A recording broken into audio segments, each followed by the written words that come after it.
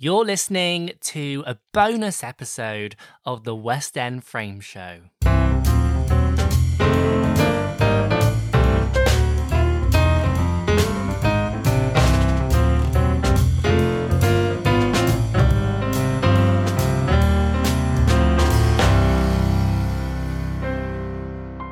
Hello and welcome to a special bonus episode of the West End Frame Show.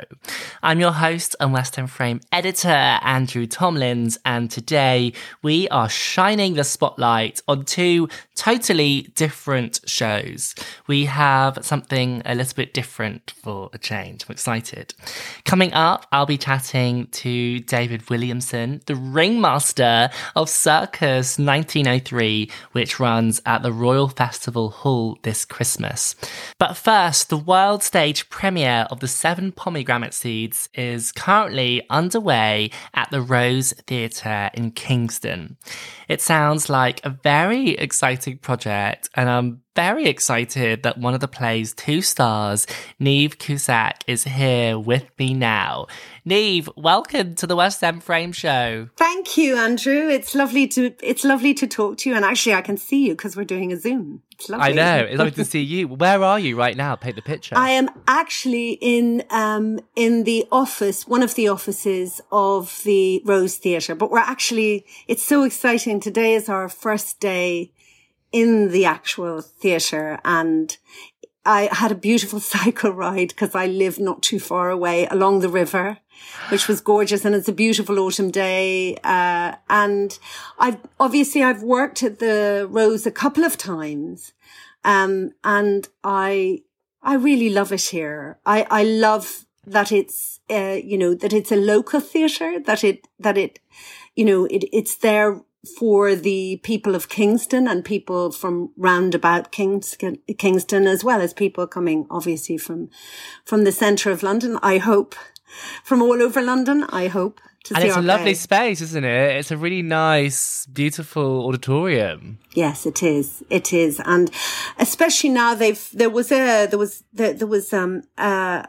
it's based on the original Rose Theatre, the design of the stage. There used to be a place for people who didn't pay for seats, who could just sit with cushions on the floor. But that actually created a sort of gap between the actors and the audience. And now they've filled that in with more seats.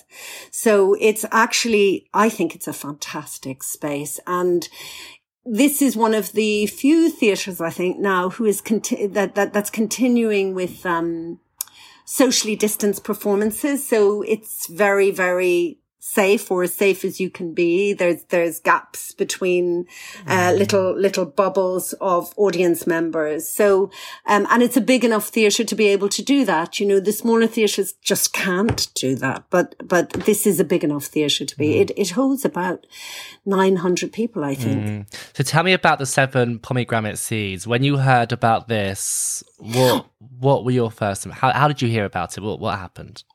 Okay, so I did this play for radio about 3 or 4 years ago. Yeah. With 2 other actresses, and obviously I met Colin who wrote it, Colin Tivan, and he said that he had always imagined it as a theatre piece, and that's how he wrote it, was thinking of it as a theatre piece. And then I did My Brilliant Friend with Melly Still, who is directing 7 Pomegranate Seeds. And when we were at the National, because obviously My Brilliant Friend started at the Rose and then went to the National Theatre. But when we were at the National, towards the end, I don't know, I woke up one morning and I thought, I must give Melly this script. Because I had a feeling that maybe we could do it at somewhere like Edinburgh. But I just thought she was the right person to be wed to that particular play. Anyway, she took it away and I heard no more. And then in the very early days of lockdown, she rang me and she said, how would you feel about doing 7 Pomegranate Seeds at the Rose? Because we're both associate artists. Mm-hmm. So we both have a love of the theatre and a love of and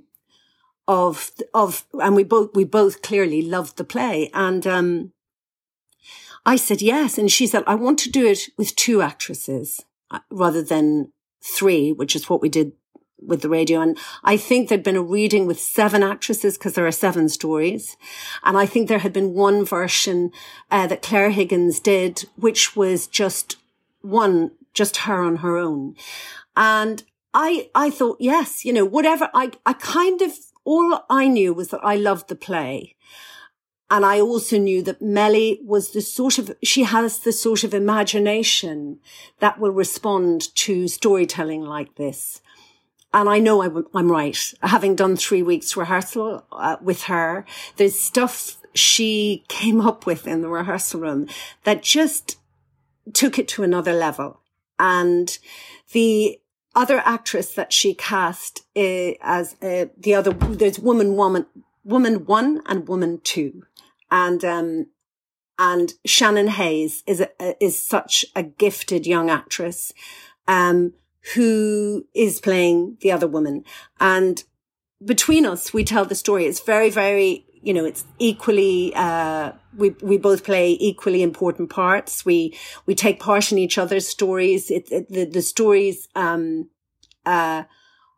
they have a through line because in the end, you realize, although it's 7 women's stories, it's actually could be every woman, or it's bits of every woman. It's a modern retelling of 7 Euripides characters, 7 women that appear in Euripides plays. And Colin has done this really amazing, witty, strong, passionate, provocative. Sorry, my little earphone dropped out. He's done an amazing version in verse. It's in verse. So it's very, but it's like, it's modern language. It's not, ye olde language. He's done a fantastic job. And it's a journey that you go on with these characters. And I think because of the way Melly has staged it and the way she's encouraged us to explore it, you're also going on a journey with 2 actresses in a theatre with very little set. She's using the same lighting designer and the same sound designer that she used for My Brilliant Friend. So they're incredibly gifted artists, really, who can create a lot of the world with light and sound. And whatever set there is designed by Melly, who is a designer as well as a director. So it's, she's got a fantastic team around her of a wonderful assistant designer, a wonderful assistant director, and a wonderful stage management team. But the people that she's working with are all people who've worked with her before and speak her language. And I think it's a really special thing. I think it'll be exciting. I think it is pure theatre. So for those of your listeners who have missed actually being in a theatre and seeing a theatrical event, this is the one to come to. It's not a film. It's not a telly. It's a play in a theatre. And these 7 stories sound quite real and relatable. I mean, like it says here, charting a journey through rage and redemption towards a compelling conclusion. I mean, it just sounds real and relatable. Is that true? I think that is true. It starts from a very young girl, a girl in her early teens, and it goes right through to a woman probably my age, in her 60s. So it's and we share that journey, me and Shannon. So we go through all the, it's a bit like the 7 ages of man, but it's the 7 ages of woman.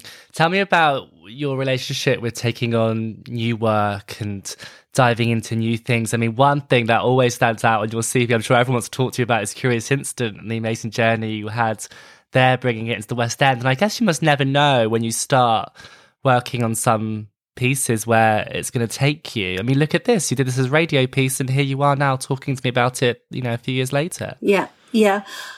Well, I think, I mean, I love plays of all kinds. I think that it is very, very exciting thinking that you're doing a play that's never been seen before. That is very exciting. Just because it's like you have a present, you have a little secret present that you're going to open up and people are going to see for the first time. You're sharing it. I love doing that. And I think possibly the experience I have doing classical plays, and I've done a lot of classical plays, Shakespeare, Ibsen, Chekhov, Friel.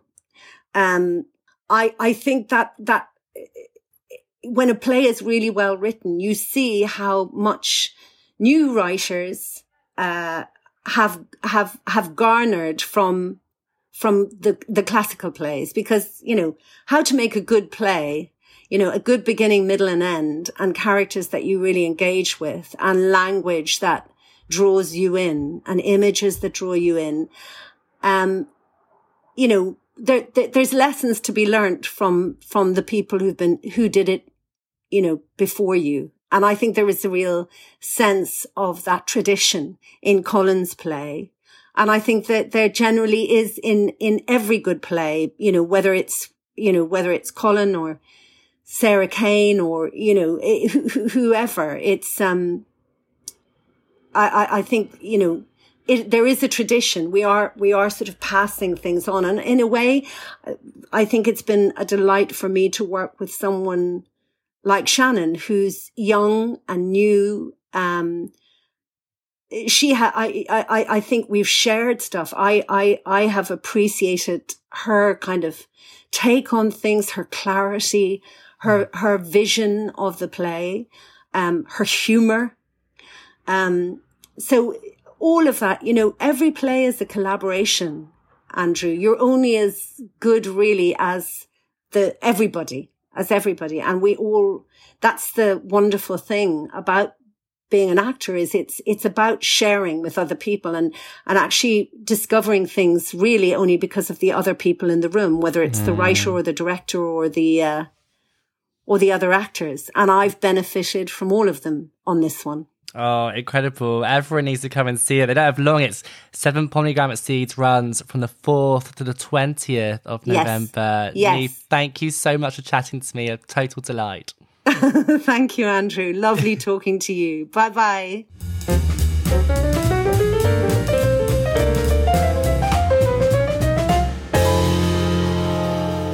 Thanks again to Niamh. She is a total dream.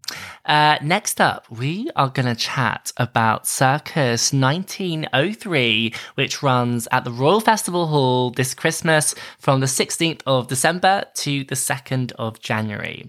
The production showcases an array of performers from across the globe alongside much-loved acts from previous years, bringing all the glamour and romance of the golden age of Circus to the London stage.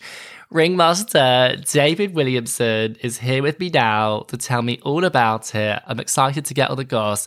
David, welcome to the West End Frame Show. Thank you so much. It's a pleasure to be here.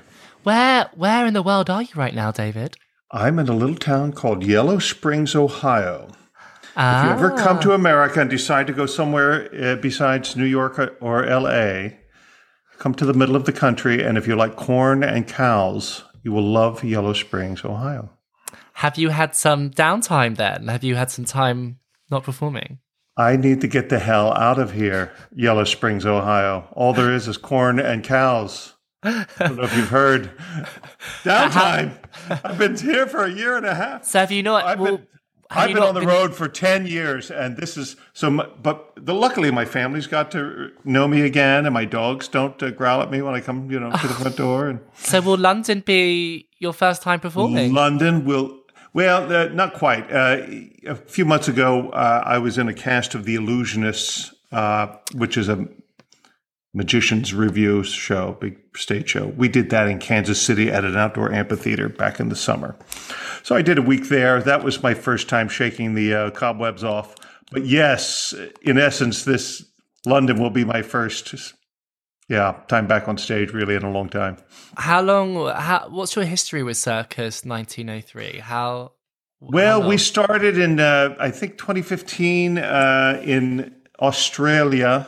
The show was put together there. We toured around Australia and featured it at the Sydney Opera House. And then we toured the U.S. for many months and had a residency in Las Vegas. And this will be our third year back in London. What a London audience is like? What's it like doing the show in London? Our show finally found its footing in London. It found its audience. It found its reason to exist in London over the holidays at South Bank Centre. It really did. Our show is not a Las Vegas show. We sat down in Las Vegas for 6 months, and it was just, we were a pair of brown shoes on a tuxedo there or something. I don't know what the metaphor would be, but we were the only overtly family-friendly show, and people were show weary and, kind of intoxicated and saw this charming little circus show and didn't quite know what to make of it. But when we hit London in the holidays and the families came out, they got it. They understood. It's a love letter to the traditions of the circus. It's a wonderful holiday coming together of the community, of families and so forth. And, people love, in England, it's a wonderful tradition to go out during the holidays, to go to the theater, go to the West End. But sometimes grandfather doesn't always want to see a complicated, musical with a message and so forth. Just want to be entertained, a little panto, little acrobatics, and some showbiz production and so forth. And that's kind of what we offer. It's a very sweet show. It's very funny. It's very thrilling. It's dangerous. And it's got something for everybody is my point. And London kind of got it, especially the holidays in London. That's where we found our footing.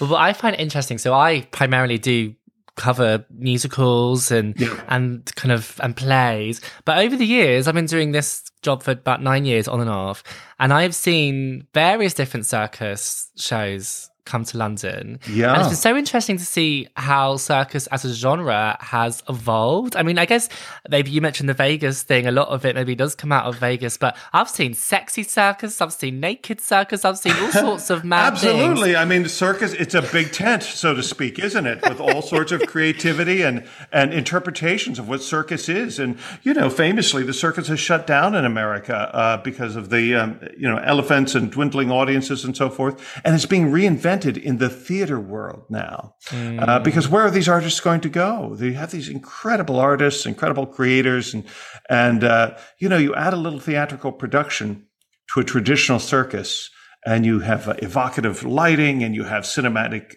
music, and you have incredible costumes that are period correct, and then you have these incredible puppets, which we could talk about, and it's a theatrical circus. It's a proscenium circus.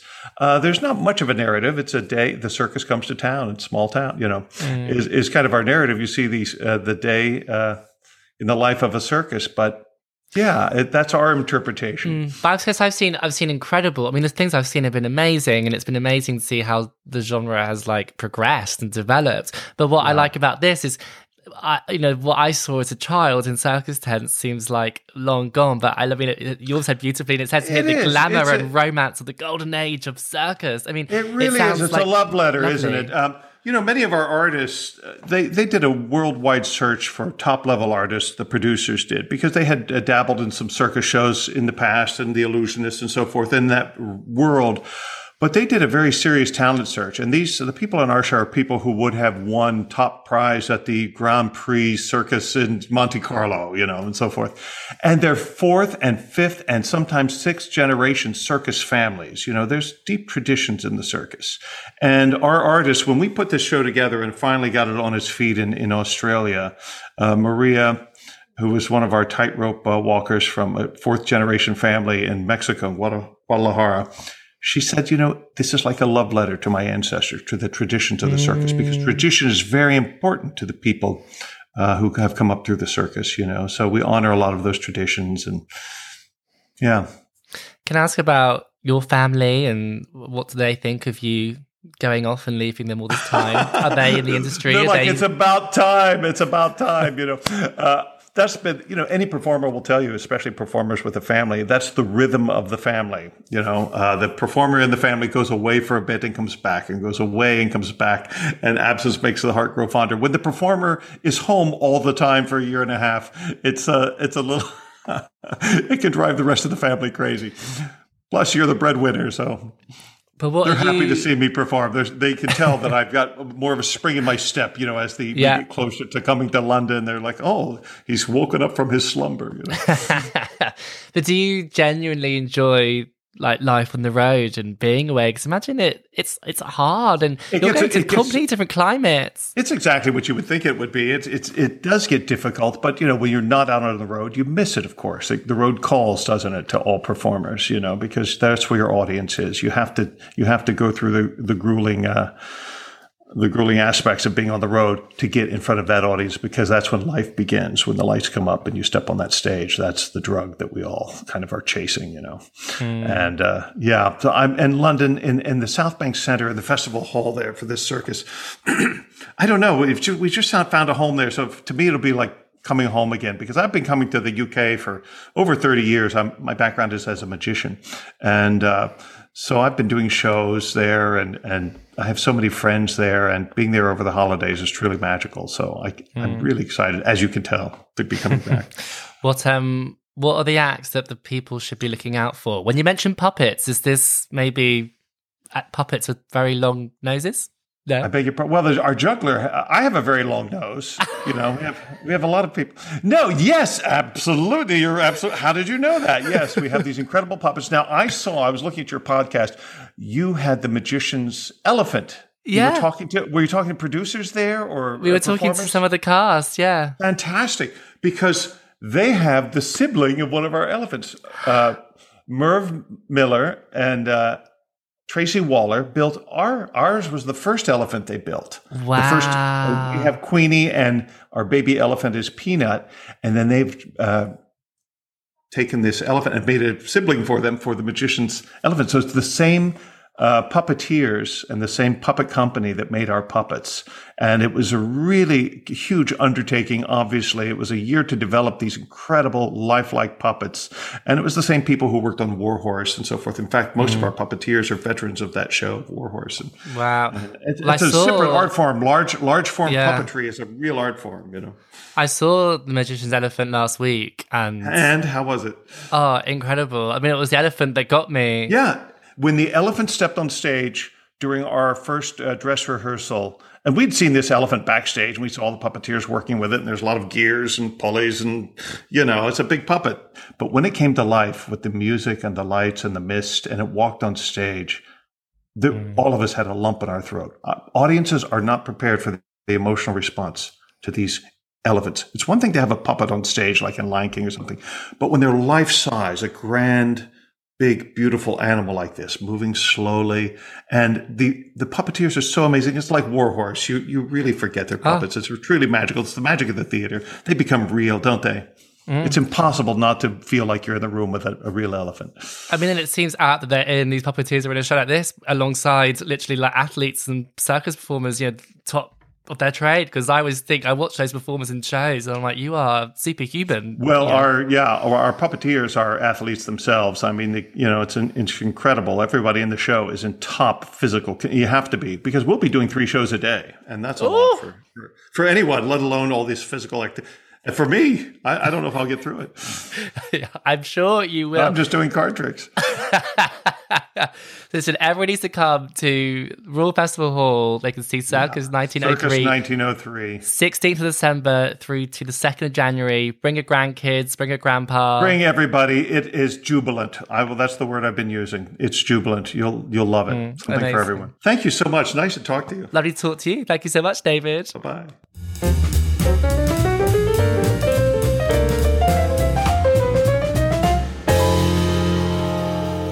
And there we go. Thank you so much again to Niamh and David for joining me today for this sneaky little bonus episode of the West End Frame Show. It's so exciting that theatre is back in all its forms, all across London and beyond.